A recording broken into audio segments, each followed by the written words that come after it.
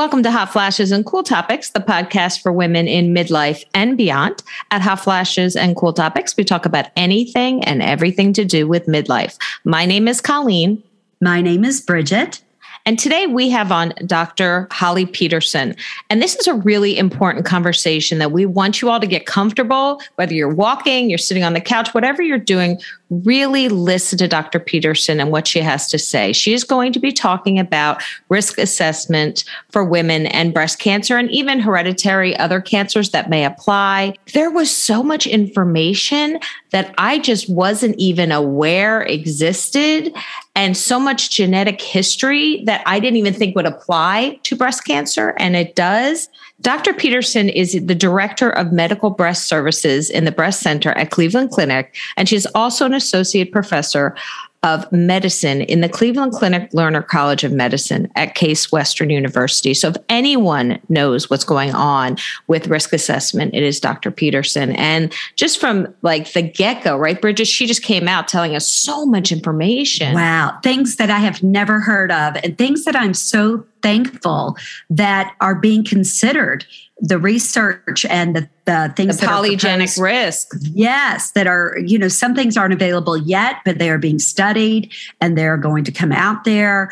The MRIs, the fast MRI, I'm thinking that's what it's called. It's in the podcast. It's the abbreviated MRI or fast MRI. Yes. I was so thankful to hear that because I become so frustrated because I feel like women's health is just ignored. Like you said, it's the last one in line. Right. And it drives me crazy. And the number of times that we try to talk to someone about it, and either we're ignored or, like we've said, people or physicians just aren't educated when it comes to lots of aspects of women's health.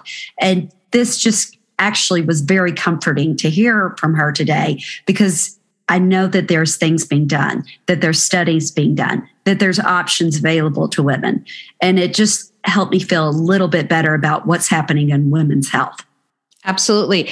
Finding these women like Dr. Peterson, like Dr. Larkin, who they know and they work together a lot of times, at the forefront of the medical findings for women, it just makes you feel a little more secure that we aren't last on the totem pole for possible improvements in women's health. And we talk a lot about them, not just about BRCA, but we talk about genetic testing and women who might be eligible for medications and why they're afraid to take them, like tamoxifen, but that actually there aren't as many side effects as you think it is. So really, this conversation from the get-go is just a wealth of information. And we're going to get started on it. But first, I just want to remind you guys that starting November 7th, our gift guide is going to be out for midlife women. It's going to be available on all of our platforms. We are going to have promo codes. We are going to be naming some of the most unique and exciting gifts for the holidays. So when your family asks you, what do you want for the holidays? You're going to have an answer to that question this year.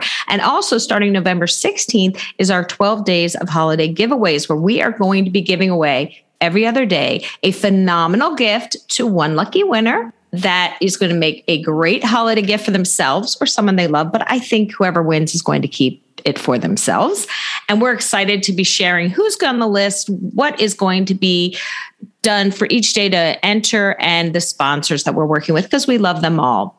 So did I forget anything about that, Bridget? I think you're good. I'm so excited about it. I'm so excited about all the products and the promo codes and everything we have available. So, every year, yes. Bridget and I say we really wish we could enter the giveaway because we want the stuff that you guys are going to end up winning. Yes. So with that being said, we are going to let Dr. Holly Peterson take over the conversation with her incredible interview. Welcome back to Hot Flashes and Cool Topics. Today we have a very important conversation with a very important guest, Dr. Holly Peterson. And Dr. Peterson is Director of Medical Breast Services in the Breast Center at Cleveland Clinic, along with being an Associate Professor of Medicine in the Cleveland Lerner College of Medicine at Case Western University. Welcome, Dr. Peterson. Oh, thank you so much for having me today. Well, we appreciate it. We know you're very busy, so we appreciate your time. It's a really important conversation that we want to have today about the risk assessment for breast cancer for women. A lot of women, including who you are that is listening, are afraid to find out their risk factors, afraid to even know that they have any. I mean, it's hard enough to get a woman to do a breast exam or go for a mammogram, but to actually check their genetic risks. So that's something that's even a step further. So can you talk a little bit about what you do as far as risk assessment goes? Sure. I think that a lot of the women who listen to this program are in midlife, and that's the time at which we often become the most concerned about breast cancer. In fact, the average age of breast cancer in this country is about 62. But what a lot of women don't know is that if you have a hereditary cancer syndrome, cancers can start at the age of 30, and we would start screening at age 25. And so while we are concerned more now, what we need to move toward is risk assessment at a much earlier age. And how would that be done? Risk assessment at an earlier age? Yeah. So the American College of Radiology has suggested that all women, and particularly Black women who get breast cancer earlier, and Ashkenazi women who have a higher incidence of carrying BRCA mutations, but all women should have a risk assessment done at least by the age of 30. And what that looks like is really taking a careful family history, first, second, and third degree relatives, and reporting it to your healthcare provider. First, second, third degree would third degree, who would that be? An example of a third degree? Everybody usually focuses on their mother's side of the family, but DNA comes from both sides. And so you really want to ask about not only your maternal side, mother, maternal aunts, maternal grandmother, but the father's side. And be sure to go all the way out to cousins and great aunts, if you can get that kind of information, it's so important. And the red flags that may signal that there's a hereditary problem in the family are usually pretty clear. You're going to see a lot of cancer, and you're going to see cancer at earlier ages. Breast cancer under the age of 50. A form of breast cancer called triple negative breast cancer is associated with a very high likelihood of finding a genetic mutation. Ovarian cancer, which is otherwise rare, pancreatic cancer, metastatic prostate cancer, women who have breast cancer on both sides shouldn't be happening. Male breast cancer is a red flag. And of course, if there's a known mutation in the family, you know that you're at risk for carrying it. And if anybody anywhere close to you meets any of those criteria, you likely would be eligible for testing. In fact, 1 in 4 women who just walk through the door of an OBGYN's office are eligible for genetic testing. Really? So if you had an aunt or a cousin that was diagnosed younger with breast cancer, for example, my mother's sister got breast cancer in her 40s. Would that mean that I would fall within one of those 4 women that would qualify for genetic testing? That's exactly right. And the best person to test would be your aunt, because she would be the most likely to show a problem if it were there. That's what a lot of people think, well, why can't I be tested? And I'll say, well, you have 3 sisters. So your mom is the one who had breast cancer. If she tests and has an abnormality, you all can be checked. And if she doesn't have an abnormality, no one needs to be checked. And so it's really important to focus on trying to test the best person, meaning the one who had the cancer at the early age. But if they're unavailable or unwilling to test, then someone like you could definitely have genetic testing, and it would be paid for by insurance. That's really important for our listeners to hear, because I don't think they realize that it would be, number 1, covered by insurance, and 2, that it's first, second, third relationship out. What would that genetic testing involve? Just blood test? Yeah, so usually it's a meeting with a genetic counselor, which nowadays is often done virtually, and either a blood or a saliva test to evaluate your DNA for changes. And what we're looking for in, genetic testing are DNA changes in either what we call highly penetrant or moderately penetrant genes. What we typically do are these multi-gene panels that include not only a number of genes for breast cancer, but genes that are related to other hereditary syndromes involving the ovary, the colon, the thyroid. It really is sort of a pan-cancer panel. And it's hard to counsel people up front because the number of situations that can result from those different genes that are tested for, the situations are very wide. People will say, well, what would I do differently if I were to test? That would depend on what gene might be identified, or if no gene was identified, what the plan would be next. I had that Ancestry.com, or it was 23andMe. Okay. And I had the test done. It did not come up showing anything for BRCA1 or BRCA2, but I was curious how reliable that is. It does say, go ahead, check further. We're not the end all be all of this, but how reliable are those? Oh, I'm so glad you asked. So direct to consumer genetic testing is booming. Top 10 holiday gift list. Everybody wants to know their ancestry. But at the bottom, you can check that box to get the additional health information piece. If I might ask, were you aware when you filled out the sheet that the only genes that they're testing for are the 3 founder mutations that are almost exclusively found in the Ashkenazi community? I was not, no.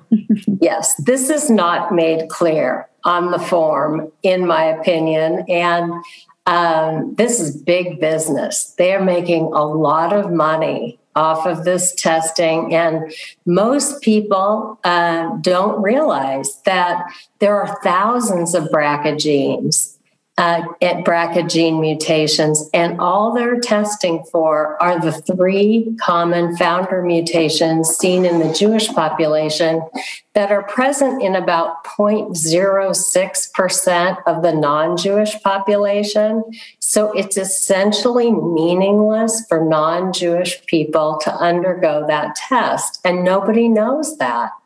And so even if you are of Ashkenazi descent, the test can sometimes be inaccurate. It's a pretty good screen. It's a SNP-based test. It's not full gene sequencing. And the FDA actually requires, as part of its language, that any test that turns positive be validated in a clinical lab. So really, there are 2 problems with the 23andMe genetic testing. One is a positive result, and 2 is a negative result. And with a negative result, this is what really scares me, is that women think, I'm okay, I had genetic testing. It doesn't matter that my mom and my aunt had breast cancer. I had negative genetic testing and I don't need to worry. Well, first of all, only about 10 to 15% of breast cancers are genetic anyway. And second of all, you have hardly tested for anything with those tests. Where I think those tests are the most exciting and interesting really are for adoptees to find long-lost relatives. Otherwise they're fun, they're recreational, but they're not very useful in our space. And there are direct-to-consumer next generation clinical grade sequencing panels. And I can't really name names, but there are companies that put out real stuff, and you can have a real multi-gene cancer panel with the availability of a genetic counselor on the back end to help you understand the results, and direct to consumer, but real. The other thing that people don't know about the direct to consumer stuff is that what can sometimes happen, and I say sometimes because I'm being kind, is that your clinical information is collected. So they have your family history, then they have your DNA, and then they sell it. They sell it to other companies to do research on, and you're not even aware of that. So was there a clause that you noted that where you signed off on the ability? I don't recall if there was one about selling it, but I do know that I was, made aware that it could be used, if somebody was a criminal in my family and they wanted to catch them through, through that. I do know that was made aware.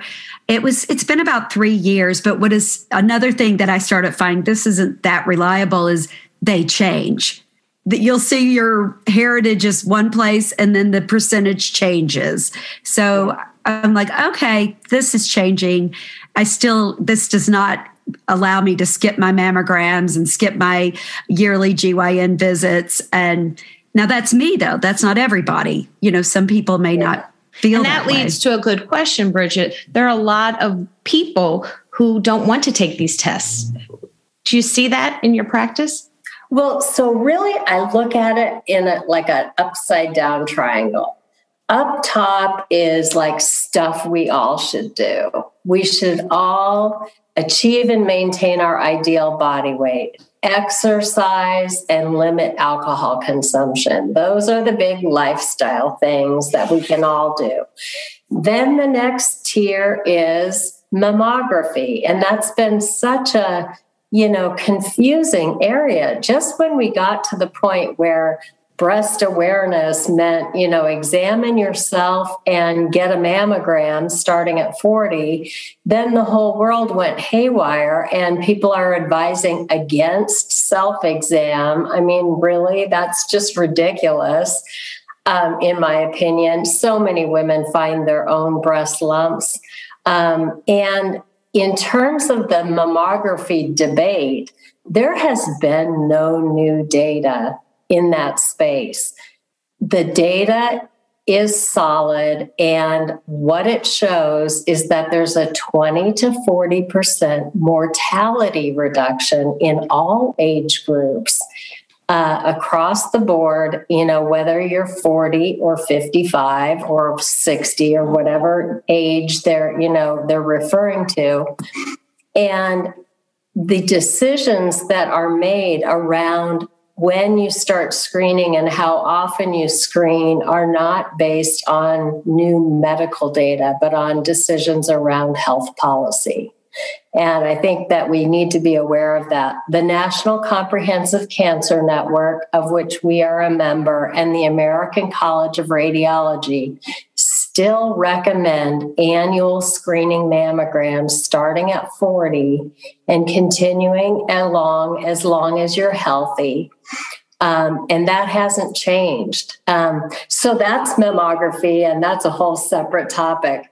But then we deal with who qualifies for MRI screening, and then who should consider preventive medication, and who should be seen by a genetic counselor to consider genetic testing, and finally, who should consider risk-reducing surgery if they're at the highest levels of risk. So all of those are kind of a topic in and of themselves, but let's go down to the bottom where we talked about, family history and genetic testing. What I found is that the women from the highest risk families are often least likely to come forward because they're the most afraid.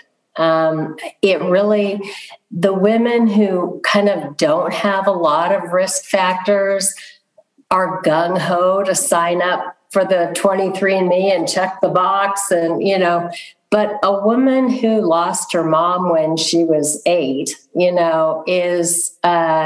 has spent a lot of time healing from that. And it's very hard for her to go back. It's very hard for her to come forward. And many healthcare providers don't ask those questions. So what I've found is that if a young woman has breast cancer in the family and passes away, the family has to heal and they move on. And conversely, if they have breast cancer and they recover, the family has to heal and move on. And so the patients at the highest risk are often the least likely to ask about genetics.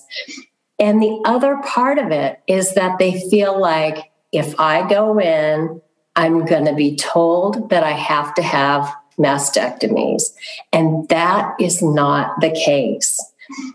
You may be told that we recommend ovarian removal, tube and ovary removal, because we can't screen for ovarian cancer, but it's always a woman's choice if she wants to be screened more carefully with the MRI alternating with a 3-dimensional mammogram, perhaps with the addition of preventive medication, or have the risk-reducing surgery. So many women are afraid they'll be told that they have to have surgery, and that's another barrier, and it's absolutely not the case.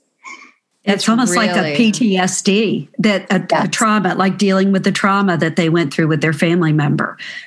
Now, that's really important for our listeners to hear, that they are not going to be just shuffled into an operating room having their breasts removed and their, reproductive parts removed as well. A question on those layers, actually really a 2-part. How accurate is the 3D mammogram versus a regular mammogram? And who should look for the preventative treatments, and what are they? Sure. So, just to finish up on that other piece with the emotional component, I think that, I can spit off 100 statistics, but I didn't live that life and grow up without family members. And so much of it, we need to really recognize the emotional component that exists in this particular medical space, and try as patients to separate, our feelings from, what we might want to consider. It's very, very difficult. So, what about screening and what about prevention? If you screen 1,000 women with digital mammography, which is the very low dose, non-3D mammogram, you're going to detect about 4 breast cancers per 1,000 women screened. The 3-dimensional mammogram, or digital breast tomosynthesis, as we call it, has a 25 to 40% improved breast cancer detection with 15% fewer callbacks. But if you're a mathematician, what that comes out to is 1.5 additional breast cancers per 1,000 women screened. Whole breast ultrasound, which is not really recommended because there are so many false positives, will give you 4 additional breast cancers per 1,000 women screened. But MRI, kind of the gold standard, is 18 to 25 additional breast cancers per 1,000 women screened. We are under-detecting breast cancer, not over-detecting breast cancer. This whole concept of over-diagnosis is something I really honestly don't understand very well. We don't see breast cancers that otherwise would not have caused any problems. We don't see breast cancers regress. And it really, I think, is something you'd want to know about if you had one. So the full sequence breast MRI is reserved for for very high risk patients. But there's a new technology out called abbreviated MRI or fast MRI, which is available at many institutions. And if it's not available in your area, I would go outside of your area to find it if you have dense breast tissue and want additional screening. We don't have it at Cleveland Clinic, but I refer my patients to University Hospital across the street because they offer it for $250 out of pocket. And for women with dense breast tissue, I believe that's the way to go. And maybe they don't want to do it every year if they're not at increased risk, maybe every 3 years. But that's going to be the way of the future, in my opinion, is the fast MRI for dense breast tissue. And there was a recent meta-analysis that showed that it's really demonstrating the same sensitivity and specificity as full sequence MRI in picking up breast cancers. So screening, I would go with 3D if you're dense, and consideration of fast MRI if you can find it. If you're high risk, 3D alternating with the full sequence MRI. And then what about preventive medication? So it's clear when you have a very compelling family history, that you might want to consider preventive medication and talk to your provider about the pros and cons. Tamoxifen is the only medication that can be given in the premenopausal setting. But what women don't realize is that in healthy premenopausal women, there are no increased risks of serious side effects. And people are afraid of blood clots, uterine cancer, early development of cataracts. In the studies that have been performed, those were seen at an increased frequency in postmenopausal women. 1% risk of blood clot, 1 to 3% risk of endometrial cancer, and a slight increased risk of cataract formation. But in premenopausal women, those were not seen at any increased risk.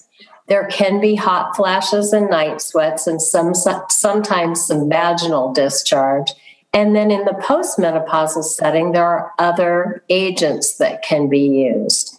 So family history is one group of people that really should be targeted. Another group are people with atypical hyperplasia or lobular carcinoma in situ that are atypical benign breast biopsy things that show up about 10% of the time on breast biopsies. And when you have one of those, usually your surgeon will make you aware that that puts you at increased risk and something you might consider as medication to reduce your risk. That's really amazing things that I'd never heard of, because I know so many people that I grew up with that have been diagnosed with breast cancer. And there's so many different types that they are diagnosed with. But something amazing or something really interesting, Colleen and I have interviewed different women, and one woman in particular, Leslie Ferris Yeager, she wrote a book that she had the mammogram, she had the ultrasound, nothing showed up, and her doctor just wanted to do a bone scan, just a baseline bone scan, just said you're 50 years old, just to see if you increase osteoporosis, and it showed up there. Is that something that you hear about, that people go? Oh, that's very unusual. Unusual. Very, very okay. Unusual. Yeah. That would be unusual. Okay. But you mentioned the different types of breast cancer, and triple negative breast cancer is something that you hear a lot about. That's more common in Black women than in white women, and it occurs earlier, it's more aggressive, it's more difficult to treat. The only two things that you can do to reduce your risk of triple negative breast cancer are to be thin, and to breastfeed. These medications don't reduce the risk of estrogen negative breast cancers, like the triple negative breast cancer. But I did just want to mention that, since you mentioned the different types.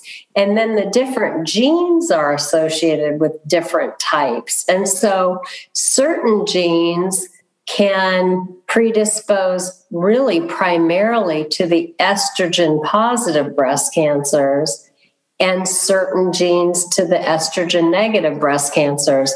And I wonder if that woman might have had, there's one particular type of breast cancer, and this brings up an important point, is that lobular breast cancer, which is associated with a certain gene called CDH1, which is not very common, but it's important if it runs in your family. But lobular breast cancer, which accounts for 15% of all breast cancers, can hide on the mammogram and can even hide sometimes on the ultrasound.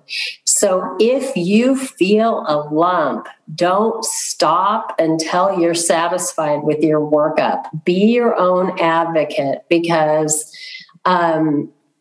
if a lump is a lump and needs to be evaluated, if it's sort of lumpy tissue, that's one thing. But if you can feel a lump that's there, don't stop with, oh, your mammogram is fine, or, oh, you're too young, or, this or that, because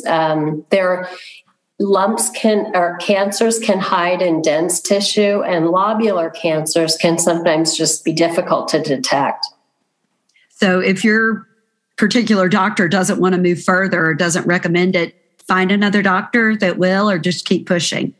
Okay. Yeah. You know what? Pushing one that doesn't listen to you usually doesn't work. Yeah. I haven't found that to be very effective myself. So usually I'll say, you know what? Thank you very much. And I'll get another opinion. Don't stop. Okay. Because we have people that come and they told their doctor about this a while back, and we're told, oh, it's probably just a cyst or this or that. You have to have these things evaluated, and a lot of women know in their gut when something's wrong. They really do. And I think that's what Leslie was saying. She now has started a foundation, My Density Matters.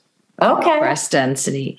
And that's another important piece of information that a lot of women don't even know. So that has now become a federal law that all women be notified about their breast density. And that's important because in your 30s, 70% of women are mammographically dense. After the age of 40, almost 50% of all women are mammographically dense. And density not only plays into hiding things, but it's an independent risk factor for the development of breast cancer. Those with the highest degree of density, extremely dense, which only account for 10% of women, are 4 times as likely as those with the lowest degree of density to get breast cancer. And some of our risk models now are incorporating breast density, which is really important. And the other thing that's going to be coming upon the scene, which is super exciting, is something called the polygenic risk score. And that's a genomic test. So there's the big bad genes, the BRCA1 and BRCA2. Then there's the moderate risk genes like CHEK2 and ATM. Then there's over 300 itty-bitty genes called SNPs. And they confer very small levels of risk individually, but in combination can affect your risk whether you carry a genetic mutation or whether you don't. And that is going to become available commercially in short order and help to stratify your risk not through a mathematical model where we just enter in your age, your first birth, the height and weight. We're going to use your own genomic information, looking at these SNPs to determine your level of risk. And I just think that that's probably the most exciting thing since panel testing came out in 2013. I mean, this is really going to change the world in terms of risk assessment. We may be able to identify low risk women for the first time. We'll be able to help women who are diagnosed make decisions about contralateral mastectomy, because they'll know, even if their big bad genes are negative, that they have a high or low polygenic risk score, which may predict the risk of developing a breast cancer on the other side. Women who have family history, you get these little SNPs from both your mom and your dad. Like your SNP combination may be totally different from your sister's. So let's say mom had breast cancer and there's 3 daughters. They all have different combinations of SNPs and are at different risks. And so that's going to be a whole new layer of substratification. And we are going to be embarking on a study with the Mayo Clinic called GENRE2, GENRE2. And it asks the question, if you knew your polygenic risk score and knew whether your risk was higher or lower than what we estimate with our mathematical models, would that influence your decision to consider preventive medication? Well, it's kind of a no-brainer. I have patients, just anticipating eagerly this possibility to participate in this trial, because, of course, they want to know what their predisposition is. And it's a piece of risk information. It's not the entire, answer. Their family history is, of course, probably the most important thing. Their breast density ranks way up there and is underappreciated. But this is an important piece of risk information that will soon become available. It's in the research setting now and is moving toward the clinical world. That is so exciting, because I always feel like women's health in general, I always felt like it doesn't get as much attention and that it's on the back burner, but just to hear that these things are happening really just leaves me with a better feeling. It's a cool topic. Yeah, it is. Nice play on words there, Dr. Peterson. One of the things I was thinking about when you were explaining these kind of forward-thinking process that are going to be available for women is that doctors can barely get us through menopause. A lot of them aren't even, educated properly on menopause. What happens if a woman goes into a doctor who really hasn't learned the process and what to offer? Where can they go to find out this information? I know. Educating providers not only about these topics, but how to communicate risk information to patients is really one of the big gaps. And you really hit the nail right on the head. You sign up for a visit with a doctor, even a women's health doctor, and there are gaps in knowledge. There are gaps in helping you to understand. And I don't know what the right answer is. Personally, that's one of my passions altogether, is to educate other providers in national forums like the American College of OBGYN, ACP, American College of Physicians, Family Practice. I've been invited to different organizations to try to help primary care providers understand this information. But I think that there's also really a role for taking it to the next level in helping providers communicate the information. Right. And that's actually a different topic than even knowing the information, is to help a woman make help her make her own plan based on the whole picture. Because it's not even just about your family history or your age or how you're doing with menopause. Do you have migraine with aura? Do you smoke? Are you overweight? There's all sorts of factors that play into these decisions. And, you really have to put it all together. And there are not a lot of providers that have that kind of training. We're working on actually an online fellowship for women's health providers that I'm doing with Dr. Sandhya Pruthi from the Mayo Clinic and Dr. Ruth Heisey from Women's College in Toronto. And we're putting together a curriculum for women's health providers. And I help to train people out of the Cleveland Clinic, but that's typically one at a time. And so we just do all we can to get the word out, but it's tough. You're absolutely, and a general patient, how are they possibly to know, how to find the right person? I do a lot of telehealth, but I'm only licensed in California and Florida. And I wish they would open that up, so that people would have access just to a telemedicine consult, about their risk. Because there aren't that many people, frankly, who focus exclusively on risk. And that's really kind of, what I do. But a busy practitioner is doing a million things in 8 minutes, so it's tough. It really creates a problem for so many. And we talk to a lot of doctors and experts that say, I would love to spend 40 minutes talking to a patient and getting their history. I simply can't do that because the insurance companies are requiring a certain number of people to see every day. And it just seems like women are like the last in the line. Well, and, not only do you not have time, but then they require that you do all sorts of changes to your note, and then they audit your notes and tell you, and so it's tiresome. We went into medicine to help people, to talk to people, to spend time with people, and we're spending so much time on the computer, and it's.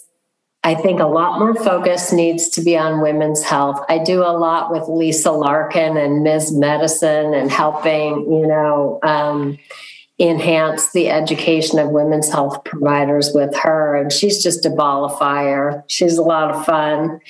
And she has a great network of women who care about women. And so, it's hard. It's really, but you can't fault the general practitioner for not trying. They are trying. And I love this new law, the CURE Act. I don't know if you're familiar with that, where all of your results are just automatically released to MyChart without an explanation from your provider. To combat information blocking by physicians. I mean, it's like we're not trying to block. I mean, maybe there are situations, I don't know, but I would prefer to wait till the end of the day and talk to you about something concerning that I found on your study, rather than having it just fly into your MyChart, and then you're going, what do I do? People don't understand that it takes time, and it may not happen till 8:00 tonight, but it's better to talk to me than it is to have it, just come out. And those density reports are scaring people because they've gotten their mammogram reports all these years, and now it says, and you're really dense, and you should talk to your healthcare provider about it. And people don't realize density is really common, and it's a piece. It's a piece of the puzzle that you need to put together with your other risk factors. But it is something to talk about, and it is something to look at your options for supplemental screening with. Well, I agree with you. Sometimes you get the test results immediately on your MyChart and you don't even understand. You just think, oh, this can't be good because it says X, Y, and Z with no explanation. So that definitely doesn't help your job at all when you get panic phone calls from patients saying, what does this mean, when you were getting ready to call them a few hours later. And it's written for other healthcare providers. It's not written for patient consumption, really. You know, the wording is descriptive, and the radiologist or the pathologist will describe everything they see in words that we know where to look, you know, in terms of the importance or the interpretation. It's not meant for a patient to read the report, and they can be very frightening. And then it makes women even more afraid of the whole thing. And then they've sent 3 MyChart messages out to you and their primary and their OBGYN saying, what does this mean? And, you know, you just feel so bad. I just think that was a bad move, but that's just my own personal opinion. I wasn't asked. One question and one topic leads to another question and another topic. It's really amazing. And Bridget and I could keep you here all day, but I know you're a busy woman. I could be here all day. I love it. Don't tempt us. We have had Dr. Larkin on the show. She's wonderful. We adore her. She's actually coming on. We're doing a series on menopause and aging on the Revel platform for women over 40. She's going to be coming on to talk about surgical menopause and women's health. So we are excited to have that conversation with her. But it's getting the word out with experts like yourself, like Dr. Larkin, who are saying, ask the questions, be your own advocate. There's stuff out there you don't know about. So if by this conversation, one woman knows to go get an abbreviated MRI, which I already raised my hand, I'm going to find out where the nearest one is in Nashville. That's important. We're spreading the word. So thank you so much for your time. We truly appreciate it. Sure. You were a pleasure to speak with, and I really hope that it was helpful for people. And you know, I'm happy to come back anytime. So thank you very much. And we will we have that on tape. We will take you up on it. Okay. Thank you for your time. Thank you. Well, thank you so much, Dr. Peterson, for being on our show today. I mean, like Colleen and I said, this was so much valuable information. I am so relieved. And especially the risk assessment for breast cancer. It is so important. I know so many women that have had breast cancer. I mean, it's too many. You know, the older we get, the more it's going to be. But I can't believe the number of classmates I've had and the number of women I've worked with, the number of people I love that have had breast cancer.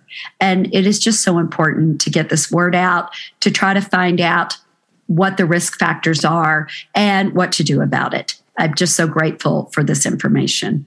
And make sure to also check out Revel.com. It's a platform for women over 40. And Bridget and I are doing a series on menopause and positive aging over on the platform. And we mentioned that Dr. Lisa Larkin is a friend of Dr. Peterson's, and she will actually be doing our December series on surgical menopause and other factors. So it's an important topic. We are trying to get the word out with so many amazing women.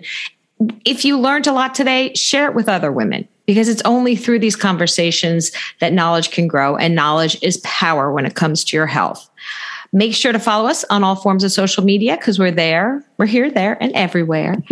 And if you want to, make sure you're on our Instagram, Hot Flashes and Cool Topics, because that's where you're going to get the most information on our 12 days of holiday giveaways and on the gift guide that's coming out. And guys, you don't want to miss those. They are, like Bridget and I are just so excited. We're like kids. It's like Christmas for us. Yes. So have a great day, guys. We will talk to you soon. Bye.